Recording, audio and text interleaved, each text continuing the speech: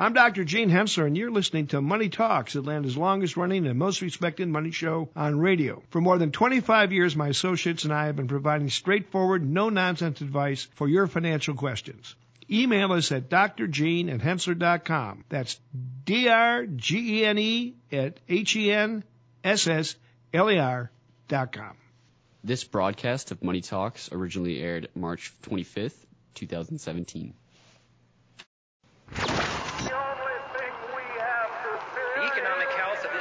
There are four essential economic freedoms. The excessive decline in the dollar. For lack of a better word. Late rally on Wall Street. Too big to fail. Growing the economy. Welcome. This is Money Talks. Good morning.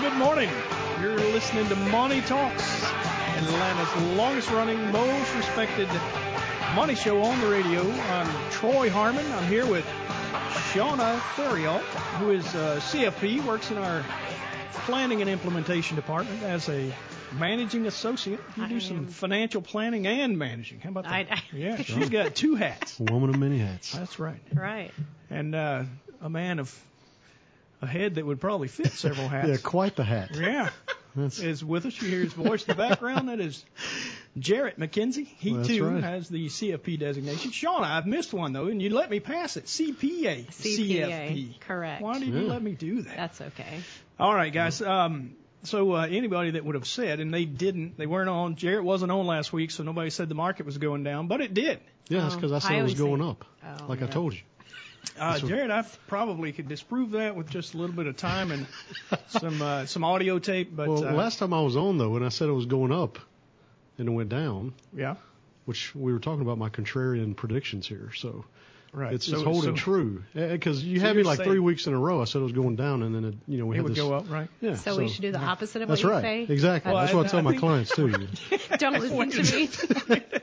How valuable is advice like that? You buy high and sell low. Is that what you just got to know to always kind of do the opposite, They know that. I like to make it as complicated as possible. Yeah, you're making it even more complicated now. Let's move on. Let's do it. All right, so the market was down 1.15% this week, led lower by, of all things, financials. Yeah, down 3.39%. There was a time earlier in the year where financials led the market. They've surely still led the market since the election with all the news that we expected to hear for lesser regulation. Part of the reason that the market has struggled is because we saw news this week that maybe there's problems with a health care bill. If that gets pushed off, then we've got more issues with potential for tax being lowered. This is one of those things, we talk about it all the time. The financial markets are forward-looking. Right. We do expect, when we hear news, we do expect it at some point to come true. And then when things get thrown into gears, we start worrying, second-guessing ourselves. We lost 1.15%. Market's still up 5.5%, which is about half, a little better than half, of a normal annual return on the market. So if you add this to the almost 5% that we got from the beginning of November, we're still up. We're up almost 10%. So, everything considered, we're still in a very positive market. I think it's funny when you watch the financial news, and hopefully I'm the only person in this room that ever watches that stuff, but I do it as part of my job, is you see the media and the Trump rally's over. We're down 1%. The first time we've had a negative 1% return in like 110 days. Right. And, Katie bar the door, it's over. We're never going to be able to revive this rally. Things are over. They went from saying Dow 30,000 to that's it. Yeah. Everything's falling down. Yeah. What's funny is they will get you in a spot. If you listen to them and acted on it every single day, number one, you'd probably lose your mind. Right. And number two, you would probably do some real crazy things. I mean, it would. Did any of your clients sellout of the market this week, Shauna? No, they didn't even call me about the market, actually. I had one call, but no, there wasn't much action about it at all. It was more about the health care, and people, I think rightfully so, seeing it as already priced in, sort of this reform and what may happen, and these headwinds do seem to have held things back a little bit this week. But, that's partly people taking profits, too. We got clients that are raising for liquidity right now, and certainly some of that may be driving some of the correction as well. Not to say that's what's behind it, but it may just be contributing to it. So. Right. Well, I would not argue with anybody that said fundamentally the market looks expensive. It looks expensive to me as well. Is it overblown? I don't think so. All things considered, what we've seen is a bigger run-up than I would have expected. In fact, we go back to the election. I didn't expect that Donald Trump was going to win the election. Right. He did. It means something much different than what we would have had, I think, if we had gone the other way and Hillary Clinton had won. But all things considered, the market does what it does. Well, clearly him winning wasn't priced into the market, or it wouldn't have done what it did. Absolutely right? not. Right. Yeah. Oh, and you could argue that both ways, because of the night of the election, you saw the market tank. Yeah. What was it? Dow futures down 800 points or something. It was atrocious. Yeah. And by lunch the next day, it was up, and it was just moderate. A little bit, not a huge gain. But as time has gone on, we see that he and the cabinet and the Republican Party and pretty much anybody who benefited from his win as president has talked in a manner that they do wish to reduce regulation, reduce taxes, all things that cost businesses money. Regulation and taxes, and individual investors, it costs them money as well. So it shouldn't be strange that the market has done what it's done since then. Point is, don't set your clock by what the media says when it comes to the financial markets. We do have some information out this week as far as the economy goes.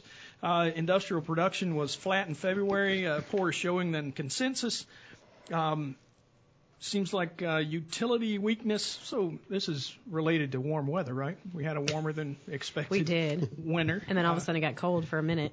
It did. Hopefully it killed enough bugs. But at the same time, killed flowers. At the same time, it killed some industrial production. So University of Michigan consumer sentiment was out this week as well, rose to 97.6 from 96.3. Minor increase, but it's still an increase. It's getting us back to current economic conditions improve, rising to their highest level since 2000 on the strength of improved household finances. So there you go. Consumers still looking very healthy, has a great outlook, and that generally benefits our economy over the long haul. MBA mortgage applications, this is one of those weekly things we look at. They were down last week following 3 consecutive increases. Composite index decreased 2.7%, mostly on the heels of or on the lack of support from refinances, which is this surprising you? We see rising interest rates and refinances fall. I mean, this is news that makes sense no matter who you are. You see interest rates rise, people don't refinance as much. But what's interesting, though, the 30-year average fell, actually. Yeah. But that's... It's still, well, this is over the week, so it's down from previous weeks. So that's what had some issues. But would you think going forward we're still going to have fewer and fewer refinances? Of course. You would expect and I think everyone has already refinanced for the most I would part. Hope. I mean, if you haven't, you missed a huge opportunity. Right. If your credit is worthy and you're within our earshot, then you should probably go immediately if you have not refinanced. Yeah, I think most people have, and that's sort of why we'll probably continue to see that decline. I don't disagree. Yeah. Existing home sales came out. It looks like they slipped in February, 3.7% below January total, so a decline. Still 5.4% above the totals from February, that's February of 2016. So the year-over-year is still positive, although the month-over-month is a decline. Jobless claims, this is one of the spots that it's still just strong as, what do we normally say, horse breath? I think I've heard that. I'm Southern, so maybe Jarrett's the only person that understands my language. What do you think? That's right. Strong I know as exactly horse what breath. you're talking about, Troy. Oh, yeah, you did, yeah. Anyway, so We had unemployment benefits rose slightly. Still, you look at the longer-term numbers, and it's still relatively flat. There's got to be a case made here that we're very near full employment, which has generally been considered around an unemployment of 5%. We're at 4.7%, I believe it is at the moment. New home sales of the new single-family homes trending upward. February new home sales increased 6.1%, which is more than makes up for the drop that we had in December. It's 12.8% above the February 2016 numbers. So, all things considered, economic news is not too bad this week. Yeah. Got a little bit higher interest rates and markets down. Yeah, things still seem stable. It's just a little bit of the healthcare news, right? That's holding things back a little bit. I think we call it a bump in the road. Yep. It's when you get prices that are at a level that there's pretty much consensus that things are a little expensive. It's not surprised to see a little bit of negative news drive the market lower, but this is still not. I mean, we have 5% declines on average twice a year, right? 10% once a year. This is nowhere near that. All right, guys. Well, let's take a quick break, and we'll come back with some Dog of the Week.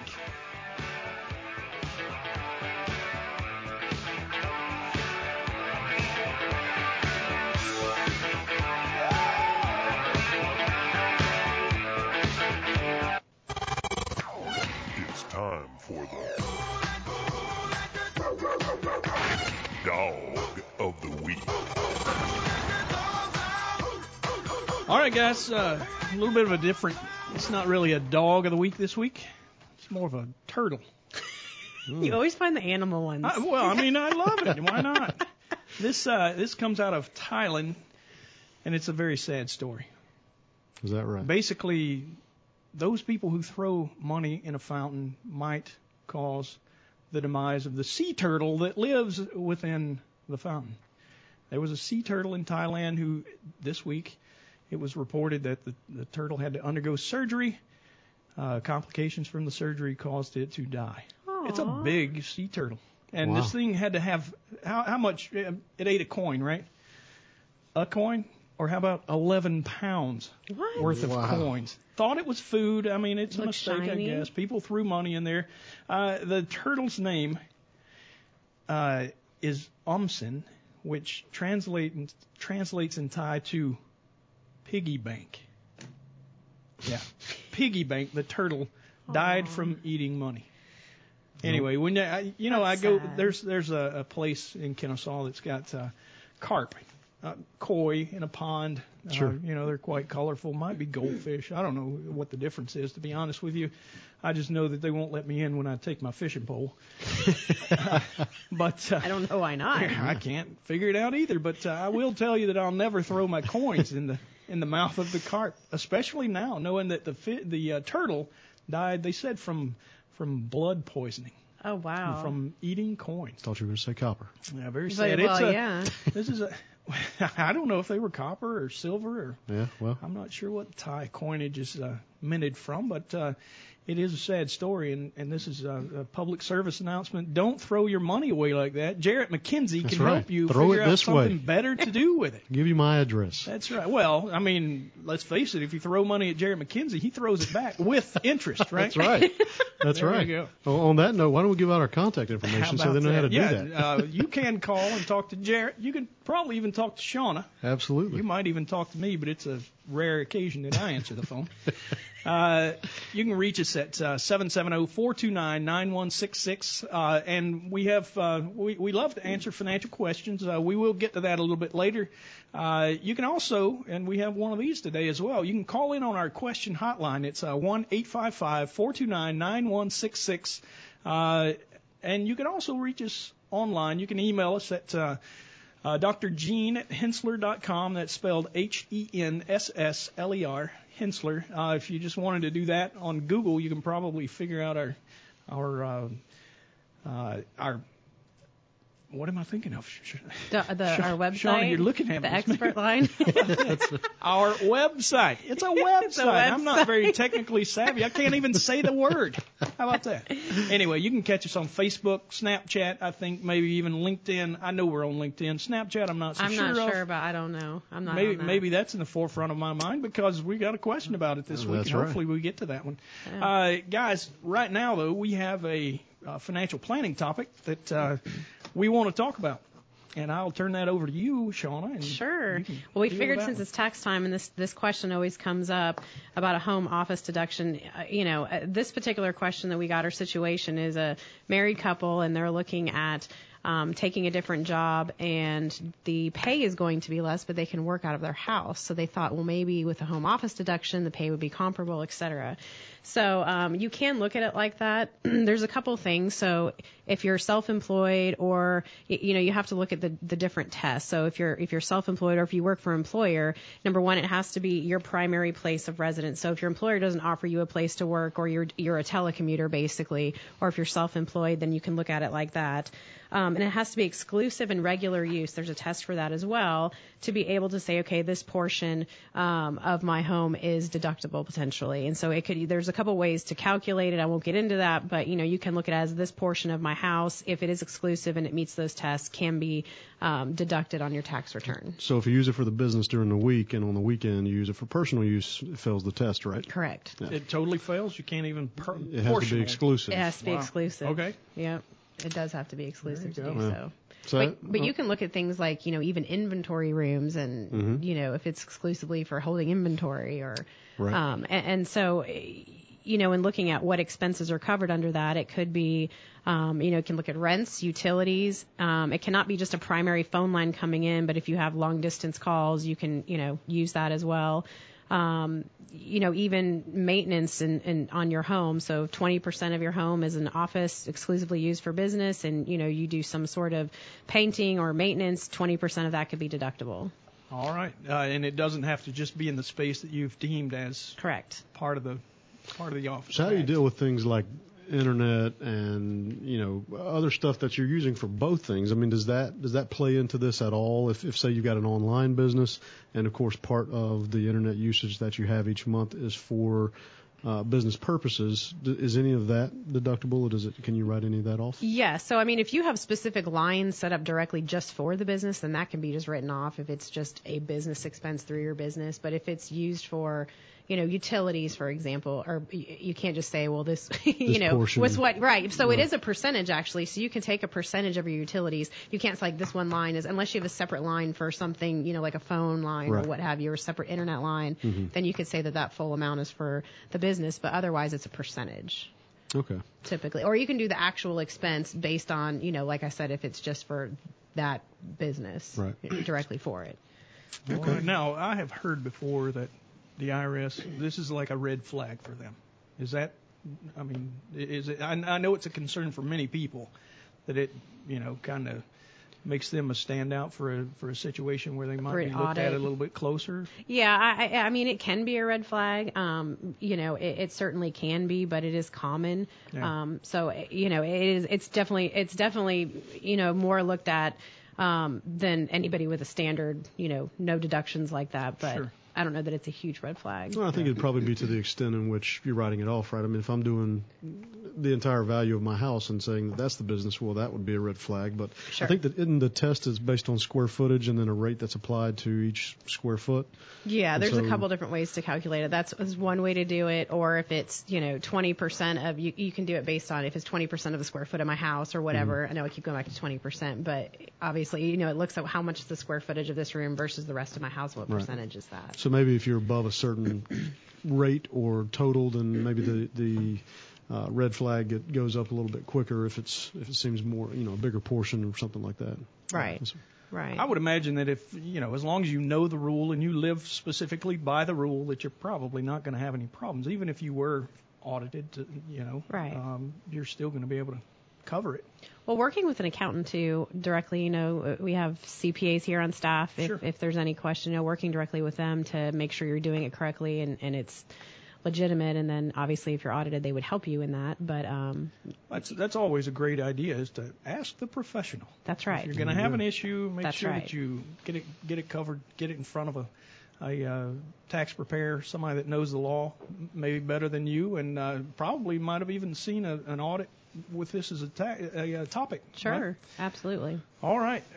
Well, guys, I've got a question here, and we gave the information out earlier, but if you have questions during the week, you can always give us a call at 770-429-9166, or you can call into our question hotline,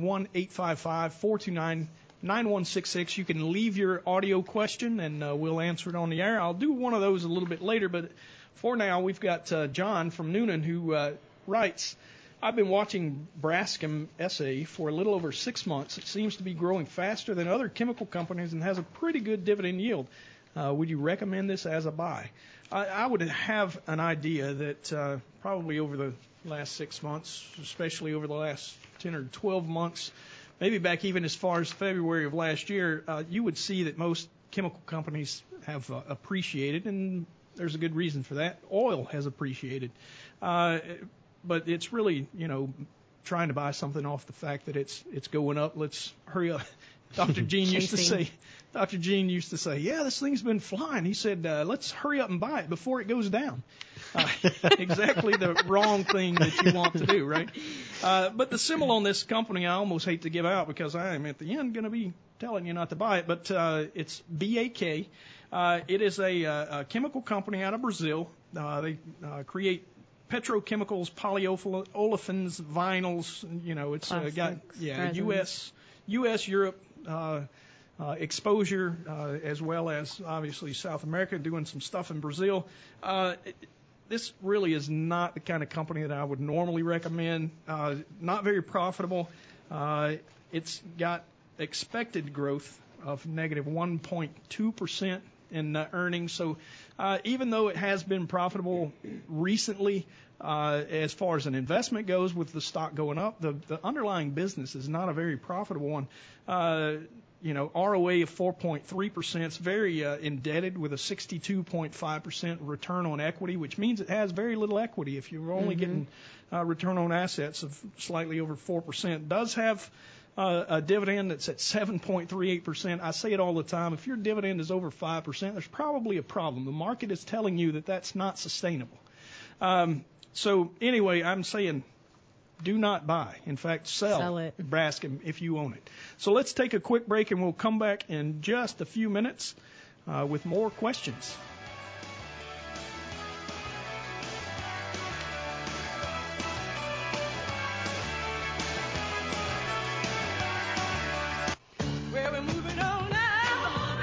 Broadcasting from atop the Hensler Financial Building in the heart of Georgia's financial district, Kennesaw, Georgia. This is Money Talks. We're back.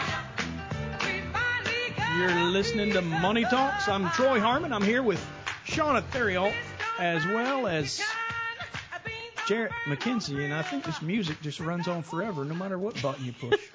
I think Kelly Lynn fixed me up. It's hard to say exactly what happens, but we are answering some financial questions, and as I mentioned earlier, we do have a new audio line, and we got a call this week from Daniel with a question about McDonald's, and we'll just listen to see what he's got to say, then we'll answer the question. Hi, this is Daniel from Lawrenceville. My question is, I saw an article recently about McDonald's customers not liking the healthier options they've added in recent years, which has caused the company to lose some market share. I've owned McDonald's stock for about 5 years, and I haven't really seen this stock hurting. What do you think about what they did wrong and how they'll move forward? Thanks. All right, Daniel, what did they do wrong? I couldn't tell you because I'll be honest with you. The stock has done extremely well. Yeah, it's been awesome for the last couple of years, and part of the news that was the reason that they had kind of a revenue turnaround and they had drawn so much attention was because of their all-day breakfast. Oh, we saw the all-day breakfast introduced what was that, late 2015, I believe it was. That seems.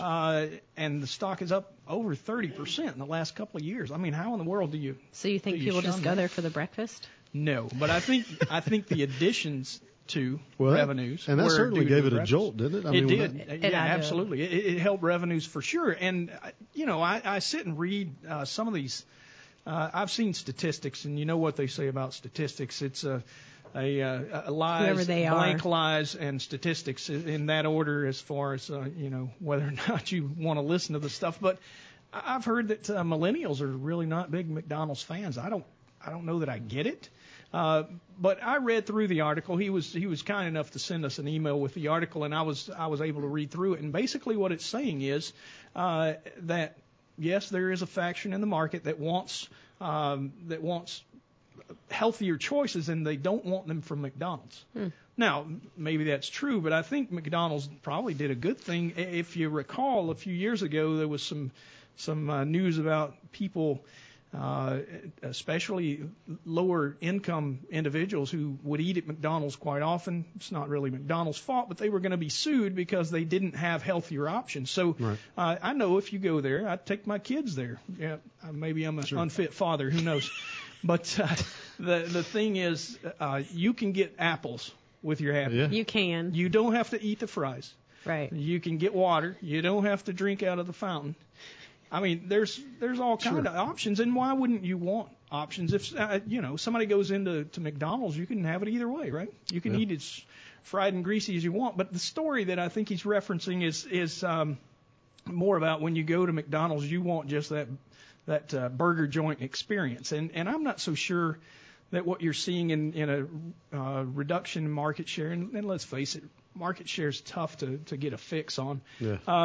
I have seen statistics that show maybe 4%. In fact, it was in the story that he's talking about. But I wouldn't be surprised if some of that is kind of things tend to overshoot when you got the ability to get breakfast all day long. Right. People go there, early in the cycle, enjoy the breakfast, and then as time goes on, it wears off a little bit. I wouldn't be surprised if that's it. Let's face it, as an investment, McDonald's is awesome. Some of the most profitable businesses, return on assets, 14.3%, long-term growth expectations, about better than 9.5% annually. Dividend, almost 3% in the dividend. I know we recommend the stock internally, and many of the folks that have bought it 10 years ago. Yeah. Think about the return, the yield on cost, especially if you bought it 30% ago. Mm-hmm. Right. I mean, the dividend relative to the cost of this stock, if you bought it back then, is still awesome. So EVA spread, which I like to look at a lot, which is return on invested capital minus the cost of capital, at almost 15%, 14.93. It is very rare to find a stock in the market today that has fundamentals that are supported like that. I mean, I still believe that McDonald's is awesome. When it comes to fast food, they're at the top of the chain, kind of the king of the hill effect. And it wouldn't be surprised for people to come at them and knock down market share here and there. But I think they've done a pretty good job of not only maintaining but growing it with some of the ideas they've had in the past few years. It doesn't appear they're doing much wrong. I mean, I certainly think they're moving in the right direction. You almost have to come up with a healthy solution these days. If you don't have that, you are effectively cutting off some of the otherwise what would be market share. Right. And so while some of the market share may have declined, as Daniel mentioned, certainly isn't hurting their business. But, having the healthy solution might bring in somebody. Yeah, they're going to get a salad, but maybe they get a McFlurry too. Yeah, well, think about the mothers out there. Yeah. I've got kids, and when my kids were 2 years old, they see the Arches and they want to go there. They had never been to McDonald's. Right. How in the world? It's marketing. They've been marketed to on the television, and it looked like an awesome thing to go do. Even get the non-electronic toy. Who don't like a little bit of value added with their meal, right? That's right. Sometimes I get that's actually Happy a really Meal good just point. so I can get the toy. Yeah, the branding is drives a lot of their business. That's a great point. Because I did see something once that they showed children, I think it was under 5, the Nike check, the McDonald's Arches, a few other things that you'd think that they would know, maybe more patriotic related stuff, and they identified the Arches before anything else. Yeah. And they had no idea, Yeah, what it means. Sure. Yeah, exactly. Yeah. But they could identify it. So I know some moms are driving down the road. It's lunchtime. You see the arches, and the kids start yelling. What are you going to do? Once in a while, you're going to pull in and say, oh, whatever, makes them hush. Yeah. And while you're in there, you can get the kids something that's maybe not the healthiest, but you could also eat healthy. I mean, why in the world wouldn't you have options? And when they're on every corner, I mean, it makes it that much easier to do if you just swing in because everywhere you look, they're there. And don't they own all the real estate? I mean, I think they I have read a lot somewhere, of franchises. Right, but all the pieces of property that the McDonald's are on, the lots, I think they have a big real estate portion of their business, don't they? Yeah, I would have to check into deeper, but I do believe that a whole lot of their real estate is owned. In fact, it's this is some of the ways that current day investment, especially like private equity firms try to buy into a company, and then they'll do a sell lease back and release value in their own minds. This happened with not Red Lobster, but some of the restaurant companies are doing that these days. I know Eddie Lampert did it with Kmart when he wanted to buy. He bought Kmart, sold the real estate, and was able to take the cash and go buy other businesses. But that real estate, and especially when you think about it, the land is on the books more often than not at cost. Mm-hmm. And, it's been there for 30, 40 years. How much appreciation and value do you think that's happened there? So that's a tactic that a lot of folks use, with private equity firms to try to do that. If I'm telling you about it on the radio, it's no secret anymore, right? Right. All right, guys. So, Daniel, hang on to your McDonald's. We're still big fans. And I think while they have lost a little bit of market share, it's still, the king and still doing great. Fundamentals are awesome. We got another question here from Robert from Marietta. Says, I'm interested in your opinions on Snapchat. It had a nice, strong open, and now it seems to just be plodding along. I was expecting it to skyrocket like Facebook. I think Facebook stumbled out of the blocks much worse than much worse than Snapchat did. But, all that in the background, what is Snapchat? Something my daughters are not allowed to get. No, you know what? It's something my daughters are not allowed to get either, and I don't know when I'd be comfortable. No. I got kids that are teenagers, and there's really no reason for anything that you send or receive to disappear, but that's the way they do it. Snapchat is a huge, just like most of these other technologies today, if you can get the app on your phone, it's an advertising piece, right? Oh, yeah. So, well, it's funny. I was reading that Snap, as I guess they've changed it, right? Right. Oh, they have? Yeah, it's not Snapchat anymore, and I think it did it right about the same time. It IPO'd, or initial public offering, had March 1st of this year, so it's been out less than a month. I think you can't short a stock until it's 30 days into the market, so you can't even short it yet. But well, they appear to have their hands in quite a bit of things now. It's funny because the story I read was about how it started, and it was about this disappearing video app, and now it's just morphed into so much more. But anytime a company IPOs like that, initially the people who are making the money are those that underwrote the initial public offering or that IPO that happened. Now, it's not to say there's not real value there and that you can't make it or continue to make it going forward, but it's probably going to take some time to establish a trend of profitability and those kind of things for the market to really get a good hold on what is the true value of this, because right now traders are making money. Well, even the company's been talking about it. It's going to be advertising no matter what they do. Right. But, all things considered, IPO'd at $17. Right now it trades for a little better than $22.50. Has negative ROE 38.7%, negative EVA spread 42.3%, growth in revenue. This is where the stock has got any attraction, if it's got any at all. Over the last 3 years, 1,942% increase in revenue. Over the past 12 months, around 590%. So revenue is growing. I think they probably just got that figured out so that they can, get more in the revenue stream. They'll probably be profitable at some point, but we cannot recommend speculating. And that's what this is, a speculation. And until they get some earnings, let's hang on. Let's watch it a little while. All right, guys, you're listening to Money Talks. We'll go pay some bills, and we'll be right back.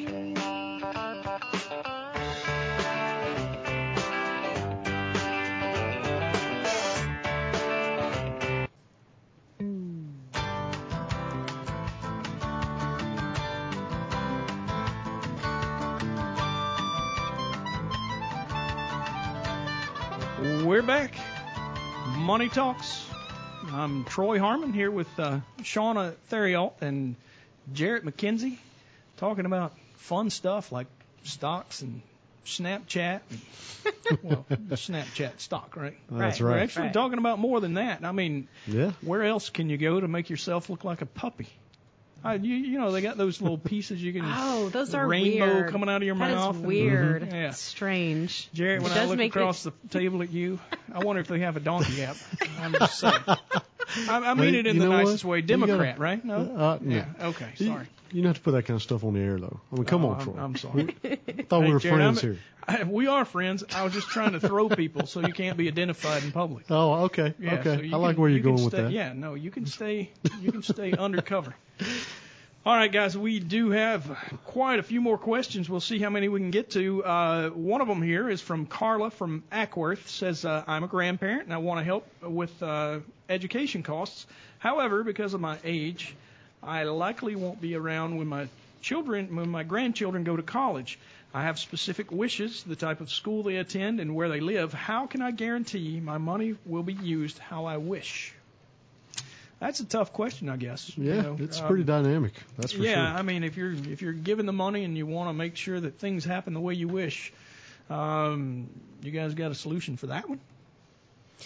Well, really, we were talking about this during the break, and really the only thing you can do to direct from the grave, if you will, is to have something in trust, a document that tells the trustee exactly what you want done with the money and how. And there could be gifting issues of that, but you can set up an education trust to direct where the money goes. So really, there's a lot of strategies for gifting during your lifetime and paying for college during your lifetime, but the only way to direct from the grave is in trust.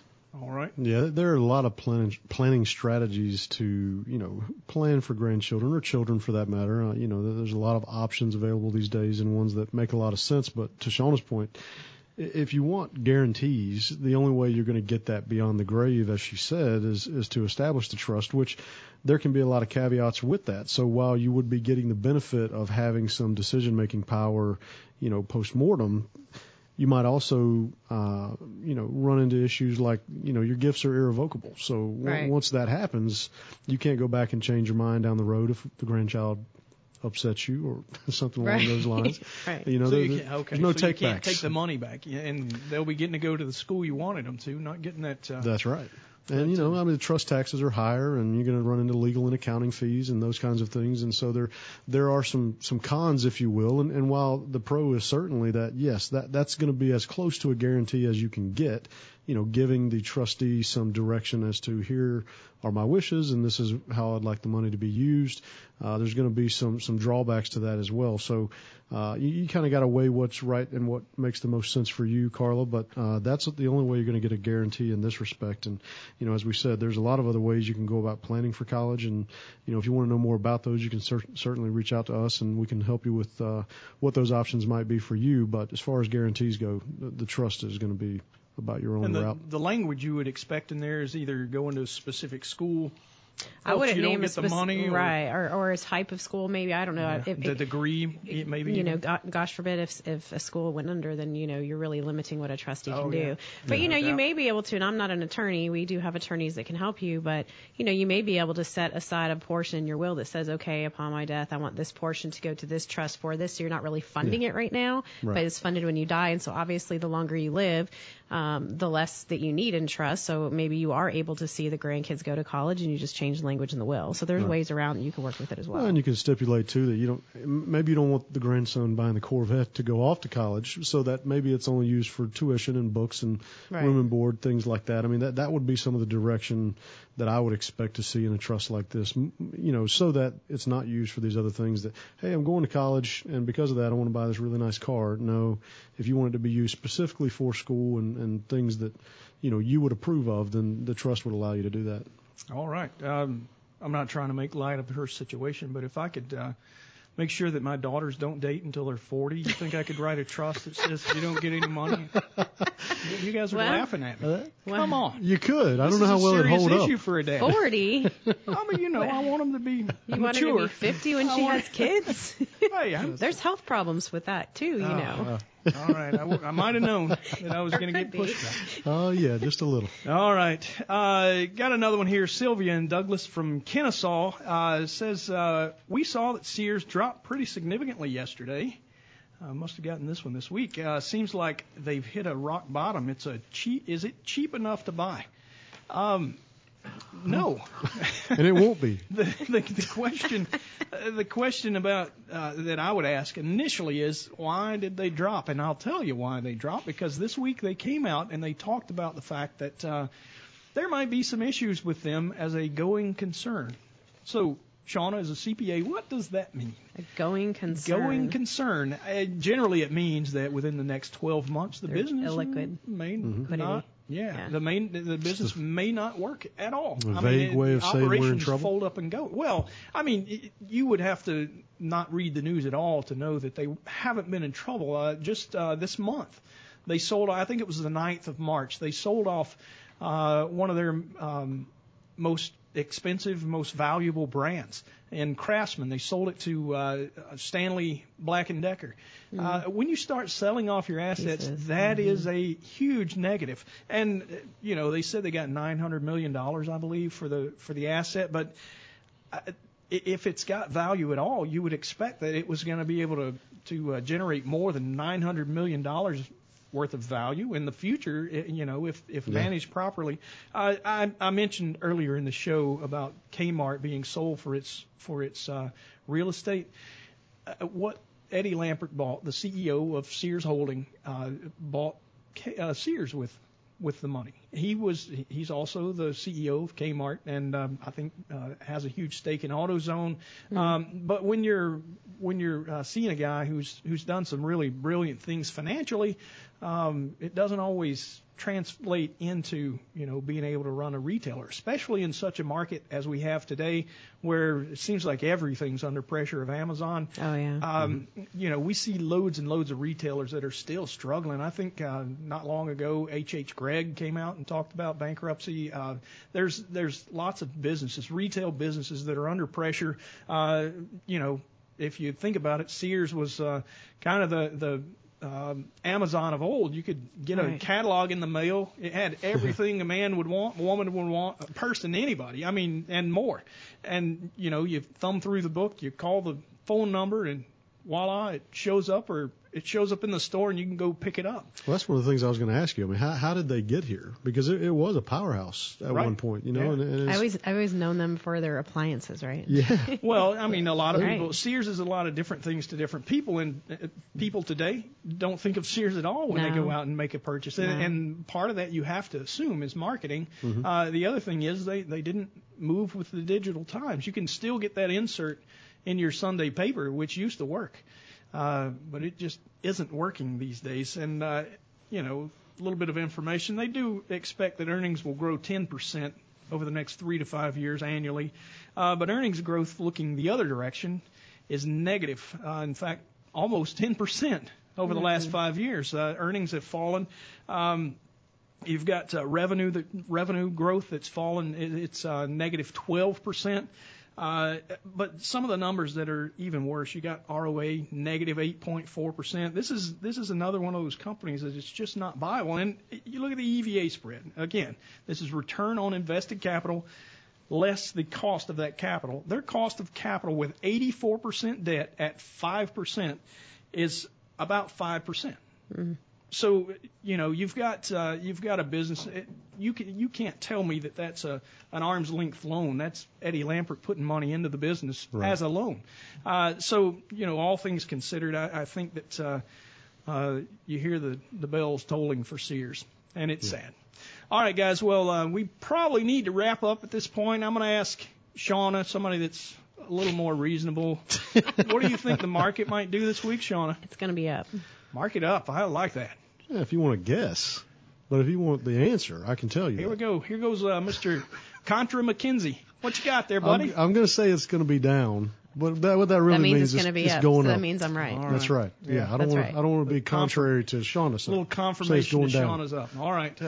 Well, you know me. I'm the broken record. I say the market's going up, and we'll talk to you about it next week.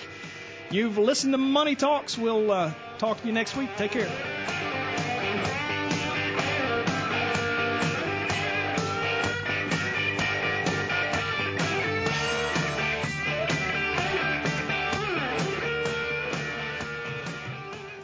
All material presented is compiled from sources believed to be reliable and current, but accuracy cannot be guaranteed. The contents are intended for general information purposes only. Information provided should not be the sole basis in making any decisions and is not intended to replace the advice of a qualified professional, such as a tax consultant, insurance advisor, or attorney. Although this material is designed to provide accurate and authoritative information with respect to the subject matter, it may not apply in all situations. This is not to be construed as an offer to buy or sell any financial instruments. It is not our intention to state, indicate, or imply in any manner that current or past results are indicative of future profitability or expectations. Portfolio holdings discussed are subject to change. There is no guarantee that in the future these securities will be held in Henssler accounts. As with all investments, there are associated inherent risks. Please obtain and review all financial material carefully before investing. Henssler is not licensed to offer or sell insurance products. This overview is not to be construed as an offer to purchase any insurance products.